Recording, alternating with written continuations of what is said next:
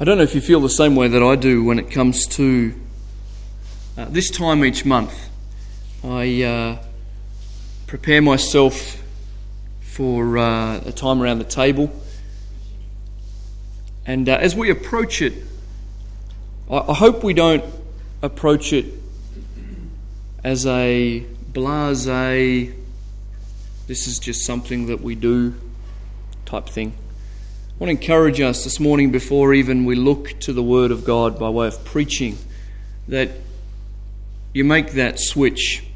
And I think you know the switch I mean. It's the same switch that I have, whereby life is rushing by us in rapid ways. Things are happening all over the place, and then you make a decision of your will that now I'm going to focus on something despite all the other things that are going on.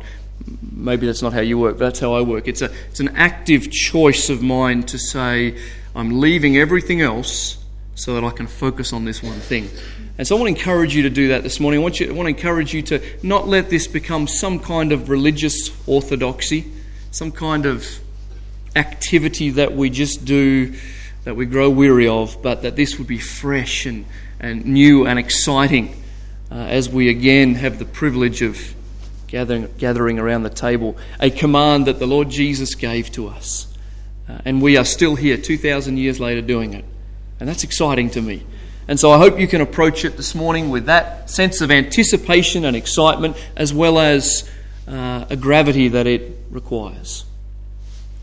We have thoroughly examined the 7 sayings of the Saviour on the cross. I think it was a good study. I certainly enjoyed it. Those last things that the Lord Jesus said on the cross. So that brought to a close our last series. And so we begin a new series this morning, which I'm particularly excited about. I know I say that about every series, but I'm particularly excited about this one. And in a few moments you'll see why. Some weeks ago, I was asked at Bible study by Chris to put together, to compile and define some key theological terms, because some of them are confusing if we're not familiar with them. And for people to understand some wonderful words that are used in the Scriptures. And so this 7-part series, Chris, has come about from the outworking of such a request. There are some wonderful terms in the Scripture. And so I've entitled the new series, A Glossary of Glorious Terms. And to me, that just summarises what it is we're going to do. A glossary, if you like, a dictionary, a compilation of glorious terms. And we'll be looking at 7 distinct concepts. I'm going to give them to you now just so you know what you're looking forward to over the next 7 months, Lord willing. Today we look at the word atonement. Next time we look at election. Thirdly, imputation. Fourthly, justification. Fifthly, propitiation. Number 6, redemption. And number 7, regeneration. Atonement, election, imputation, justification, propitiation, redemption, and regeneration. I want to be very, very careful at this point to let you know that the usage of these words is by no means ever to sound intellectual. The reason why I believe it is essential for us to understand these terms is because in them is a whole world of truth that today, sadly, the average Christian is not familiar with. I want to make a few quick introductory comments before we get into our first word, or term rather. First thing I want you to note is that there is a great difference between words and terms. Words and terms. Our series is not a study of words, it's a study of terms. You say, what's the difference? The dictionary defines a word as a set of letters that, when modified or manipulated, combined, according to the law of grammar, constitutes a sentence, an imperative, or some other aspect of language. We understand that. You put some letters together, it forms a word. String a few of those together, you have a sentence. But a term is a word or phrase that has an exact or specific meaning. In other words, just to really confuse you, every term is made up of words, but a word is not necessarily a term. Everybody get that? Okay, every term is made up of words, but a word is not necessarily a term. Howard Hendricks writes this, and the fellows who did our biblical interpretations course will be familiar with him. He says this: terms are more than mere words. Terms have specific meaning based on their context. In our series that we're about to commence, we're not simply examining some interesting words, but studying a world of truth contained in each term. Here's what I mean by that. The word atonement is a word, but it is a term that has incredible meaning. So the difference between words and terms. The second thing, by way of introduction, that I just want us to understand is the gravity of this subject matter. We embark on a subject that is at the very core of our belief system. Every one of these precious terms is rich with truth and theology and must not be approached flippantly. I was encouraged to be reminded as I studied that the Puritans, who were a group of European Protestants who took a stand for religious purity in the 16th, 17th and 18th centuries, when they would ascend to the platform on any given Sunday, and when they would begin to read the Scriptures, it is well noted in history that their lips would start to quiver. Tears would begin to roll down their cheeks. When they came across one of these glorious terms in the text that we're going to look at, they would often begin to weep and shake because they were so crushed under the weight of its theological significance. See, today we read through a passage of Scripture and we approach a word such as redemption and it just rolls off our tongue. But when these men who had studied these words and understood the full weight of them, they would be broken under just the term redemption, justification. I want us to have that same passion, that same veneration for what God has put together in His Word, these terms. They should be life-changing. So join me this morning as we consider a glossary of glorious terms, part 1, specifically atonement. Lord, we have introduced the subject now, and now I pray that you would give great strength and help in communicating effectively this amazing term. Lord, we have much to look at, but I pray that you would cause our hearts to be not just engaged but enlivened to these truths, that we would feel within us a warming as we recognise that this concept of atonement was made for us. And if we'd understand who we are outside of Christ and understand who Christ is, then it's no wonder that the Puritans would weep. Lord, perhaps it's time some of us wept. Perhaps it's time some of us realised the great weight and the great truth contained in this, that we would not be flippant, lethargic, apathetic towards these glorious terms. Help us, we pray, in Jesus' name. Amen. Atonement. Let me define the term this morning. Let me define this that we understand it, I hope. So we talk about etymology. By etymology we mean, how did we get this word? Where did it come from? And of all of these 7 words or terms, this has the most interesting etymology, I think. The English word atonement came into existence in 1510. You say, how can you be so sure? Okay, there's a reason for it. It's believed to have been coined by a man by the name of William Tyndale. Now, some of you will know that name. That's the man who first translated the English Bible for us. And we should be ever so grateful for the work that Tyndale did over many years.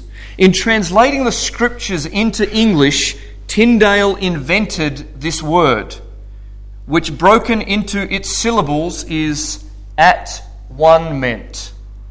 Atonement. At one meant. It was intentionally coined. It's also interesting to note that the word atonement is one of the only theological words with English origin. Almost all the others come from Greek or Latin or French or some other language. But this is our own English theological word. That's exciting, because English doesn't have much to go on, really, to be honest. We're so derivative in English. But here is our own English theological word, and it's the word atonement. At one meant. It's the act of bringing two parties to one. That's why Tyndale called it at one meant, atonement. So if you take a dictionary today, an English dictionary, and look up the word atonement, it literally means the act of making amends for a wrong, the condition of being reconciled. Again, there's some interesting history behind some of this. The Hebrew word for atonement, which I know that my Jewish origin is there, but my Hebrew is terrible, so I'm telling you in advance that I have no idea how to say these words, so they're going to be wrong. The Hebrew word for atonement is kippur, with the verb form being kafar. It means to cover or purge, to make reconciliation. It also means to cover with a coat of something, a coat of paint, we might say today, or a coat of pitch in the Old Testament. It's from the Hebrew word that we get the Jewish holiday, Yom Kippur, which some of you will be familiar with. Literally means the Day of Atonement, Yom Day Kippur. Now, we get to the New Testament because we want to have a look at the scope of Scripture as it relates to the atonement. And we know the atonement, the word atonement appears many, many times in the Old Testament. But in the New Testament, it doesn't appear at all in our ESV translation. It appears once in the King James Version, but the term or the concept is alluded to everywhere in the New Testament. Its primary usage in the Bible, however, relates to the sacrificial system of Israel. I'm going to spend a little bit of time looking at that this morning. So that's defining the term, point one. The second point is atonement in the Old Testament. What I want to do is I want to do a survey of Scripture real quick, find out what does atonement mean, how is it used, and then we're going to conclude by saying, is atonement relevant for us today? So point two is atonement in the Old Testament. The Day of Atonement, Yom Kippur as we know it, was the most solemn, holy day of the Jewish calendar, of the Israel feasts and festivals. It occurred once on the 10th day of the 7th month in the Hebrew calendar, annual. I'd like you to turn with me to Leviticus, please, and chapter 23. Leviticus chapter 23. Now, Leviticus is probably not a book you read very regularly. It's quite a hard book to read. We're going to just read a portion from here. Leviticus 23, beginning in verse 26. A little bit of a history lesson for a few minutes here before we get to some application. Leviticus 23, beginning in verse 26 through to verse 32. The Bible says, "And the Lord spoke to Moses, saying, Now, on the 10th day of this 7th month is the Day of Atonement. It shall be for you a time of holy convocation, and you shall afflict yourselves and present a food offering to the Lord. And you shall not do any work on that day, for it is a day of atonement, to make atonement for you before the Lord your God." Verse 29, "For whoever is not afflicted on that very day shall be cut off from his people. And whoever does any work on that very day, that person I will destroy from among his people. You shall not do any work. It is a statute forever throughout your generations in all your dwelling places. It shall be to you a Sabbath of solemn rest, and you shall afflict yourselves. On the 9th day of the month, beginning at evening, from evening to evening shall you keep your Sabbath." Turn with me, please, to Leviticus 16. I want to take the time to read us a portion here to help us understand this picture of atonement in the Old Testament. Leviticus 16, beginning in verse number 1. The Lord spoke to Moses after the death of the two sons of Aaron. Pause there. Did you just hear that? The Lord spoke to Moses after the death of the two sons of Aaron. Now you need to go back to another portion of Scripture, Leviticus 10, to find out what happened to them, but they offered strange fire on the altar and the Lord killed them. So serious was this situation. So solemn and grave was this sacrificial system. The Lord killed them. And the Bible says there, when they drew near before the Lord and died.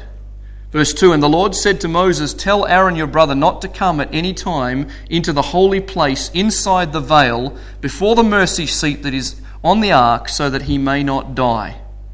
For I will appear in the cloud over the mercy seat. But in this way Aaron shall come into the holy place with a bull from the herd for a sin offering and a ram for a burnt offering. He shall put on the holy linen coat and shall have the linen undergarment on his body, and he shall tie the linen sash around his waist and wear the linen turban. These are the holy garments. He shall bathe his body in water and then put them on. And he shall take from the congregation of the people of Israel 2 male goats for a sin offering and 1 ram for a burnt offering. Aaron shall offer the bull as a sin offering for himself and shall make atonement, there's our word, for himself and for his house.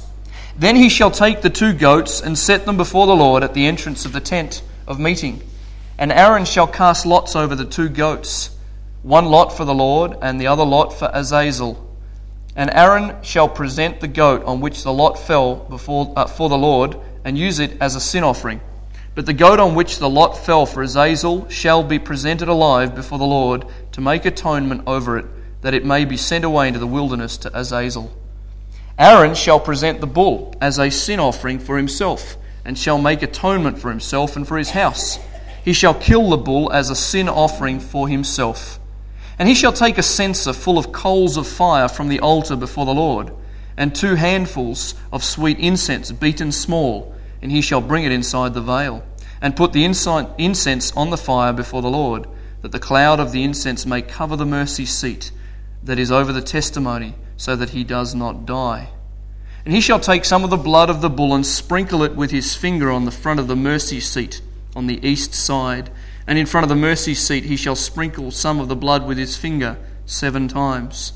Then he shall kill the goat of the sin offering that is for the people, and bring its blood inside the veil, and do with its blood as he did with the blood of the bull, sprinkling it over the mercy seat and in front of the mercy seat. Thus he shall make atonement for the holy place, because of the uncleanness of the people of Israel, and because of their transgressions, all their sins. And so he shall do for the tent of meeting, which dwells with them in the midst of their uncleannesses. No one may be in the tent of meeting from the time he enters to make atonement in the holy place, until he comes out and has made atonement for himself and for his house and for all the assembly of Israel. Then he shall go out to the altar that is before the Lord and make atonement for it, and shall take some of the blood of the bull and some of the blood of the goat, and put it on the horns of the altar all around. And he shall sprinkle some of the blood on it with his finger 7 times, and cleanse it and consecrate it from uncleannesses of the people of Israel. And when he has made an end of atoning for the holy place and the tent of the meeting and the altar, he shall present the live goat. And Aaron shall lay both his hands on the head of the live goat, and confess over it all the iniquities of the people of Israel, and all their transgressions, all their sins. And he shall put them on the head of the goat, and send it away into the wilderness by the hand of a man who is in readiness. The goat shall bear all their iniquities on itself to a remote area, and he shall let the goat go free in the wilderness. Then Aaron shall come into the tent of meeting, and he shall take off the linen garments that he put on when he went into the holy place, and shall leave them there. He shall bathe his body in water in a holy place, and put on his garments, and come out, and offer his burnt offering and the burnt offering of the people, and make atonement for himself and for the people. And the fat of the sin offering he shall burn on the altar. And he who lets the goat go to Azazel shall wash his clothes and bathe his body in water, and afterward he may come into the camp. And the bull for the sin offering and the goat for the sin offering, whose blood was brought in to make atonement in the holy place, shall be carried outside the camp. Their skin and their flesh and their dung shall be burned up with fire. And he who burns them shall wash his clothes and bathe his body in water, and afterward he may come into the camp. And it shall be a statute to you forever, that in the 7th month, on the 10th day of the month, you shall afflict yourselves, and shall do no work, either the native or the stranger who sojourns among you. For on this day shall atonement be made for you to cleanse you. You shall be clean before the Lord for all your sins. It is a Sabbath of solemn rest to you, and you shall afflict yourselves. It is a statute forever.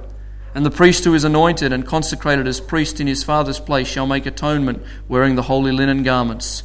He shall make atonement for the holy sanctuary. He shall make atonement for the tent of meeting, for the altar, and he shall make atonement for the priests and for all the people of the assembly.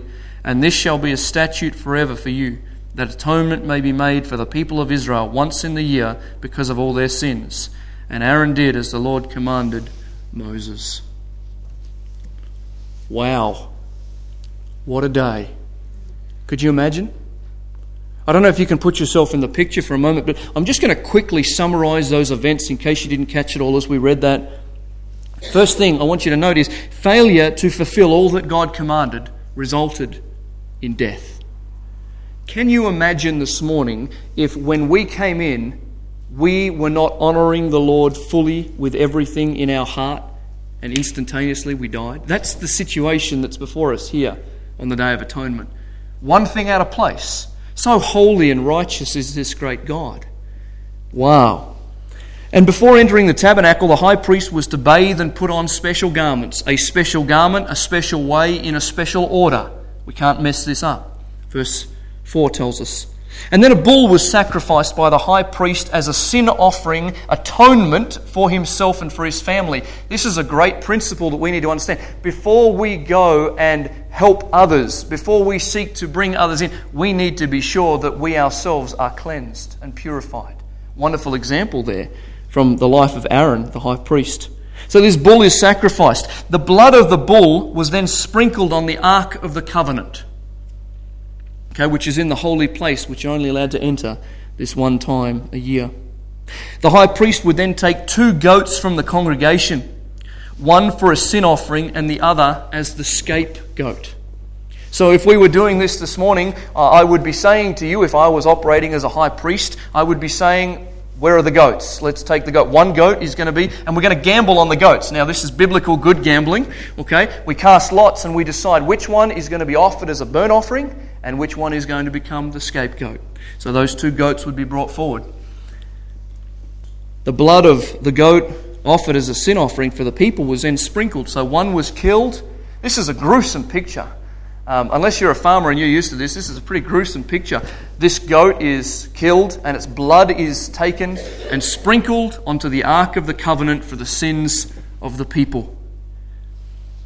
The high priest would then return to the congregation, and then he would place his hands on the living goat, and he would confess over it all the iniquities and trespasses of the people of Israel.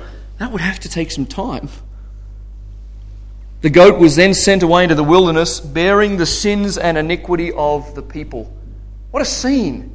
Can you imagine just being there and the solemn nature of what's occurring? And Aaron places both hands on this goat, confessing the sins of the people, and then sent away with someone who's ready to take it into the wilderness. And we read in other places as well, it needed to go sufficiently into the wilderness that scapegoat would not return back to the people of Israel. And so that man was prepared to go some distance. And then all the remains of the sin offering, the skin, the flesh, the feces, were burned with fire. And all who were directly involved in this ceremony, the high priest, the man who led out the scapegoat, bathed and washed their clothes before they came back to worship. This holy day was a command to be observed by the children of Israel throughout all their generations. This is a great picture of this matter of atonement. So here we have this Day of Atonement, and atonement is this covering, it's this reconciliation. And annually on this particular day, the children of Israel would gather outside the tabernacle and the tent there, and here would be the high priest doing all of these things for atonement for sin, temporary atonement for sin. This gives us hopefully a bit of a picture of what Old Testament atonement is. I want to give us one more example in the Old Testament before we move on to the New Testament. And this is a fascinating one. Genesis chapter 6. Genesis chapter 6. And I have to confess, I love this particular portion of Scripture because it is so rich with theological significance. Genesis chapter 6. We're going to read verses 12 to 14, and you're probably going to wonder what's going on here. 12 to 14. Genesis 6 verse 12. And God saw the earth, and behold, it was corrupt, for all flesh had corrupted their way on the earth. And God said to Noah, I have determined to make an end of all flesh, for the earth is filled with violence through them. Behold, I will destroy them with the earth. Make yourself an ark of gopher wood, make rooms in the ark, and cover it inside and out with pitch. I know this story. Where is atonement in this? The word translated atonement throughout the Old Testament is the same Hebrew word used here for pitch. For pitch. Which is what the ark was covered with. Now, pitch is a bitumen clay-like substance that was used as a gap filler and a sealant on the ark. And we know from the New Testament as well that the flood waters were indicative of God's judgment on a fallen and sinful race. The ark is symbolic of God's salvation, which is covered with pitch, atonement, and withstands the waters of judgment. What a great picture. What a great picture here. The very first instance in the Bible of atonement is the word pitch, and it's that which covers the vessel of salvation. And isn't there a great picture for us today? That the atoning work of Jesus Christ, the blood of Jesus Christ that covers us, is that which prohibits the destruction outside in the waters of judgment. What a great picture. You see, we find that right throughout Scripture, and we know this to be true, but as a reminder, in every dispensation of time, God has always made a way for sins to be atoned. In the Old Testament, it was by means of a temporary annual sacrifice. In the New Covenant, through the blood of Christ, it's a permanent, perpetual sacrifice. Non-perpetual sacrifice offering for sin. Permanent. The summary of the difference between the two really is the old covenant was temporary. The new covenant is permanent. It's eternal. And so, looking at the Old Testament, now let's go to the New. Thirdly, let's look at the atonement in the New Testament. The English word atonement does not appear in our ESV translation. It is used in the King James, and I want you to turn to Romans chapter 5. If you were here this morning for our prayer time, you'll know we've already read this. Romans chapter 5. We won't take the time to read the entire passage here because we just don't have that time available to us. But in verse 6, Romans chapter 5 and verse 6, for while we were still weak at the right time, Christ died for the ungodly.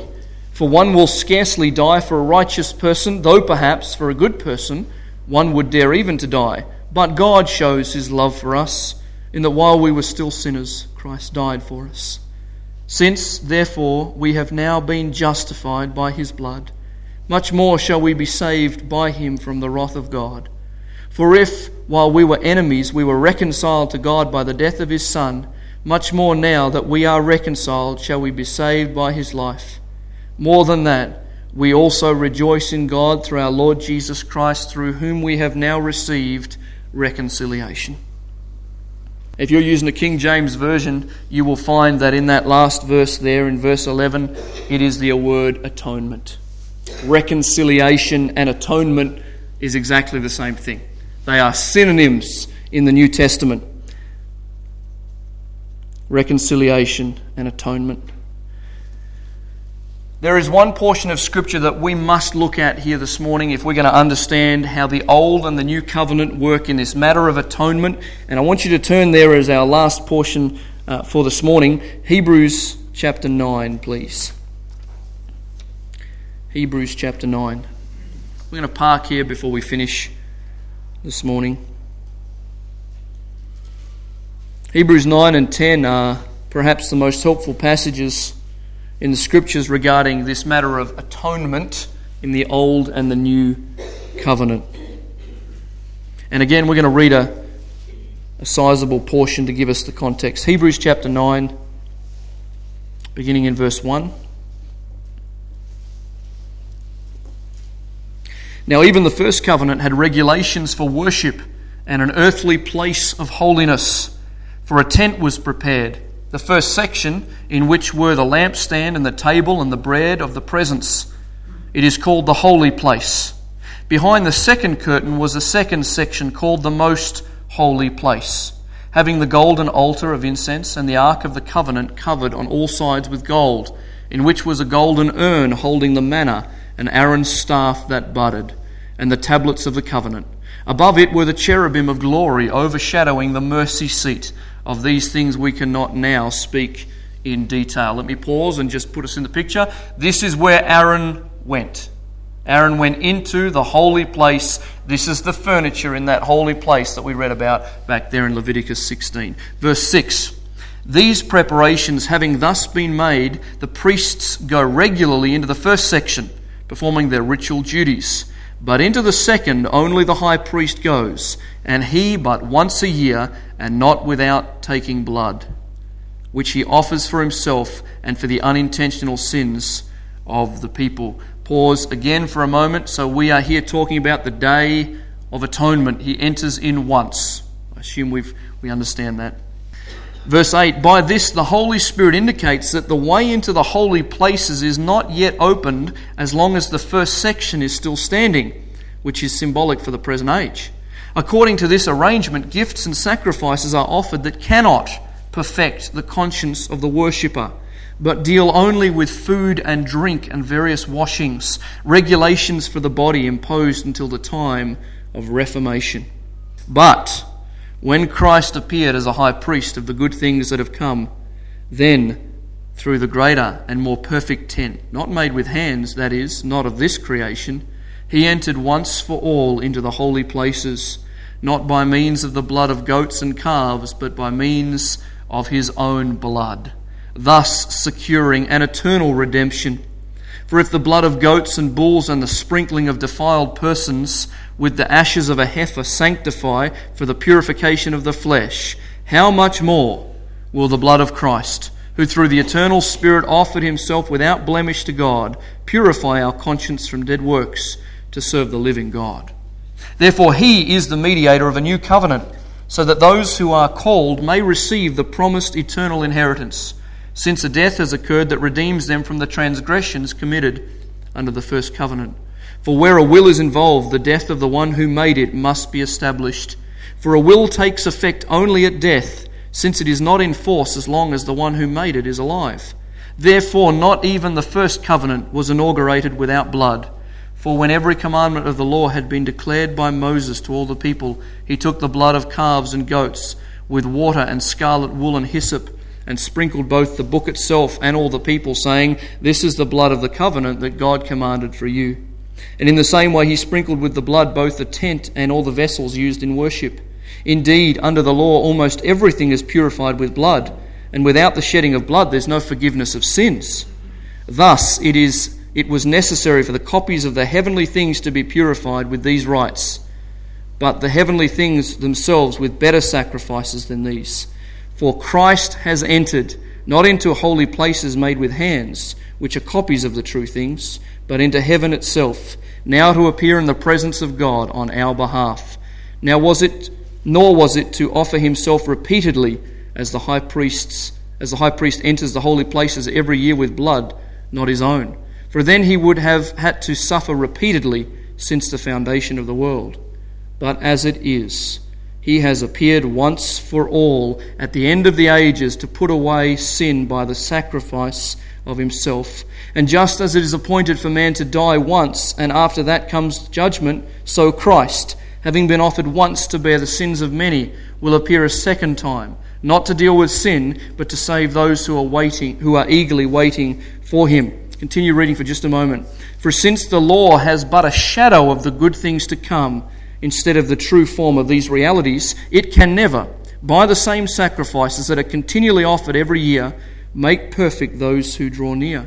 Otherwise, would not they have ceased to be offered, since the worshippers, having once been cleansed, would no longer have any consciousness of sins? But in these sacrifices there is a reminder of sins every year. For it is impossible for the blood of bulls and goats to take away sins. Consequently, when Christ came into the world, he said, "Sacrifices and offerings you have not desired, but a body have you prepared for me. In burnt offerings and sin offerings you have taken no pleasure. Then I said, Behold, I have come to do your will, O God, as it is written of me in the scroll of the book."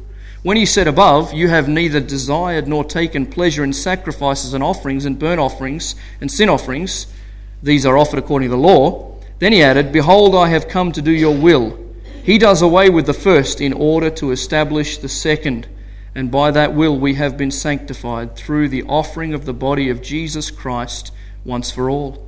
And every priest stands daily at his service, offering repeatedly the same sacrifices which can never take away sins. But when Christ had offered for all time a single sacrifice for sins, he sat down at the right hand of God, waiting from that time until his enemies should be made a footstool for his feet. For by a single offering he has perfected for all time those who are being sanctified. This is the new covenant. This is how the old atoning work is accomplished and completed in the Lord Jesus, who is the final atonement, the complete atonement, the eternal atonement. Marvelous message is that there is a permanent sacrifice now for sin. It is incredibly difficult for us today as Christians to understand the weightiness of this unless we can get an idea of what they went through year after year after year, which is why I read so much portion of that Old Testament passage. We need to get a handle on this because that was their life day by day. Now here we are on the other side of the cross, no longer bringing bulls and goats, but rejoicing in the permanent sacrifice of Jesus Christ as the atonement, the covering, the reconciliation between God and man for our sin. And you know what amazes me in the new covenant? So in the old covenant we have Aaron the high priest. In the new covenant our high priest is none other than Jesus Christ. But he's not just the high priest, he's also the suffering lamb. He is also the scapegoat. He's also the Passover lamb. He is all of those things put together. He's both the high priest and the one who suffers. Incredible pictures that are given. And a high priest, his responsibility is to bring the people to God. And the Lord Jesus Christ brings the people to God by means of his own sacrifice. He is the totality of atonement. He is everything that we could ever need.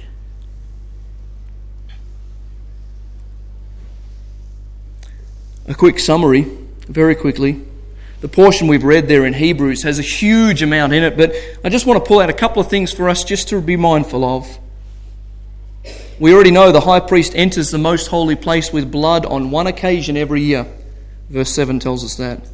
But here's what we find in the Old Covenant, according to verse 9. The gifts and sacrifices can never perfect the conscience. They provide temporary pardon in the Old Covenant. Temporary. The Lord Jesus Christ, the high priest, comes and with his blood he secures eternal redemption. Chapter 9, verses 11 to 12. We're told in verses 14 and 15 of chapter 9 that his sacrifice mediated a new covenant. There's a wonderful word that we find. It's again another term that needs to be studied sometime. In verse 10 of chapter 9, until the time of reformation. This is going to keep happening in the Old Testament. This was going to keep on happening year after year after year until the time of Reformation. That's what the Jews are waiting for. They're waiting for this Messiah to come. Now they think when he arrives back then at his first advent, they think, well, here he is. He's going to come as the conquering king. They got it all wrong. He was coming to be the final atonement and then would come back as a conquering king later on. He was coming to abolish all of that in him, in his body, in his blood, in his sacrifice, the new covenant would be made. We find in chapter 9, verse 24, that the Lord Jesus Christ stands in the presence of God on our behalf. Someone says, what is Jesus doing right now? Well, the Lord Jesus not physically standing, in fact he's sitting on the right hand of the Father in heaven at this instant, but we find that what he is doing is he stands metaphorically in the presence of God on our behalf. See, the goat sufficed for a year.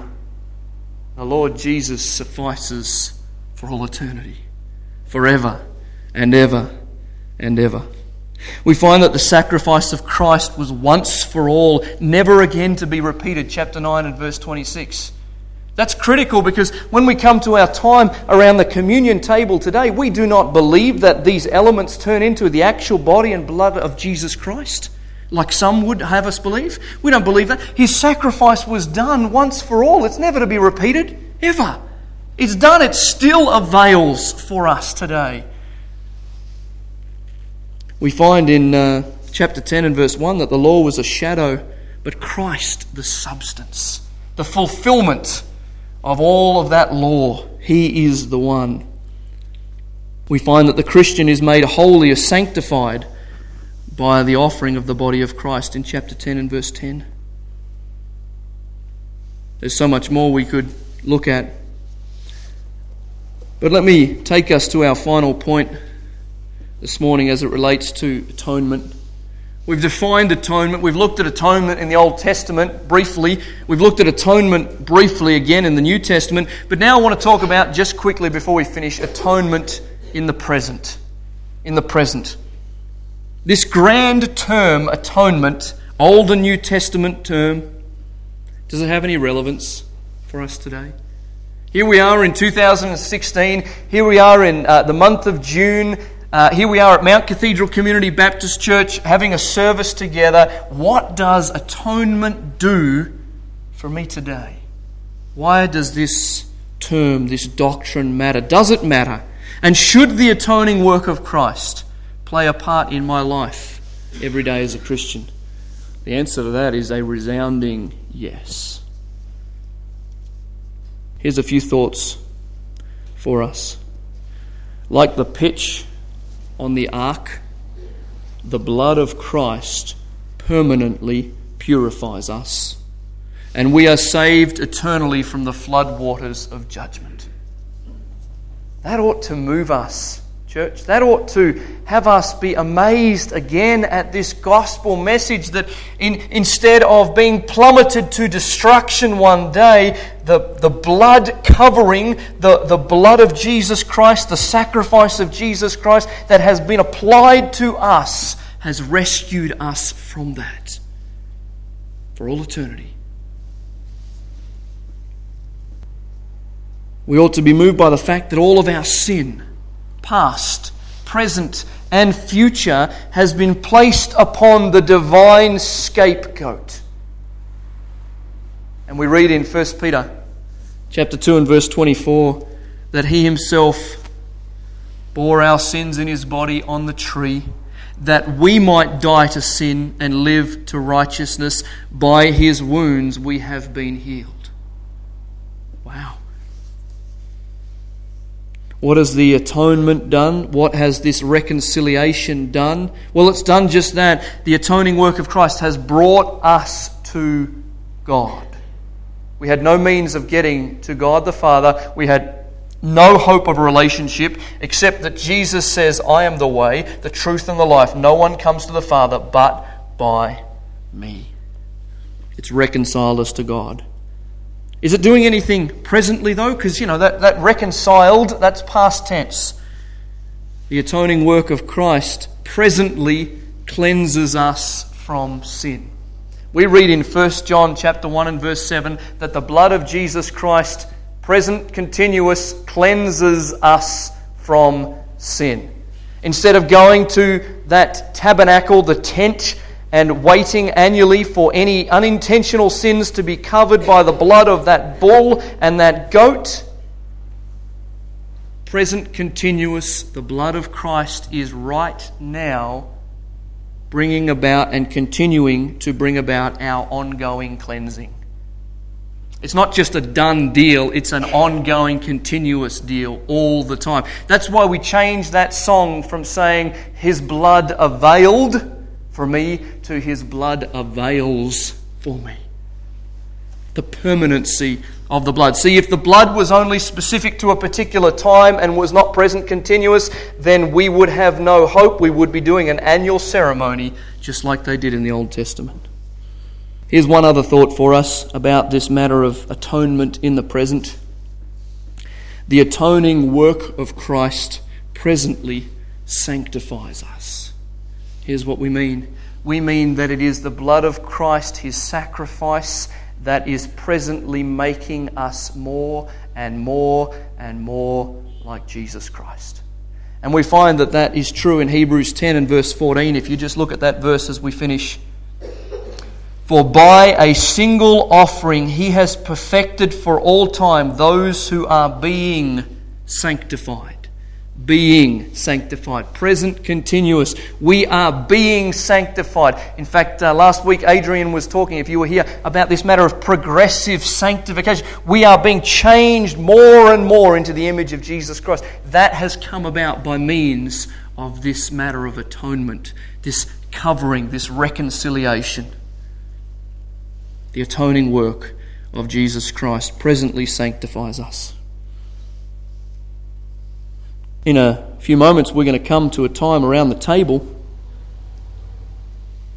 where we are able to remember, and I'd encourage you to remember specifically this aspect of the gospel as you pray and thank the Lord for salvation, this atonement, this reconciliation, something that we could never achieve. This is something that has nothing whatsoever to do with you and I. It has everything to do with the person of Jesus Christ. I want to close by reading the lyrics of a song.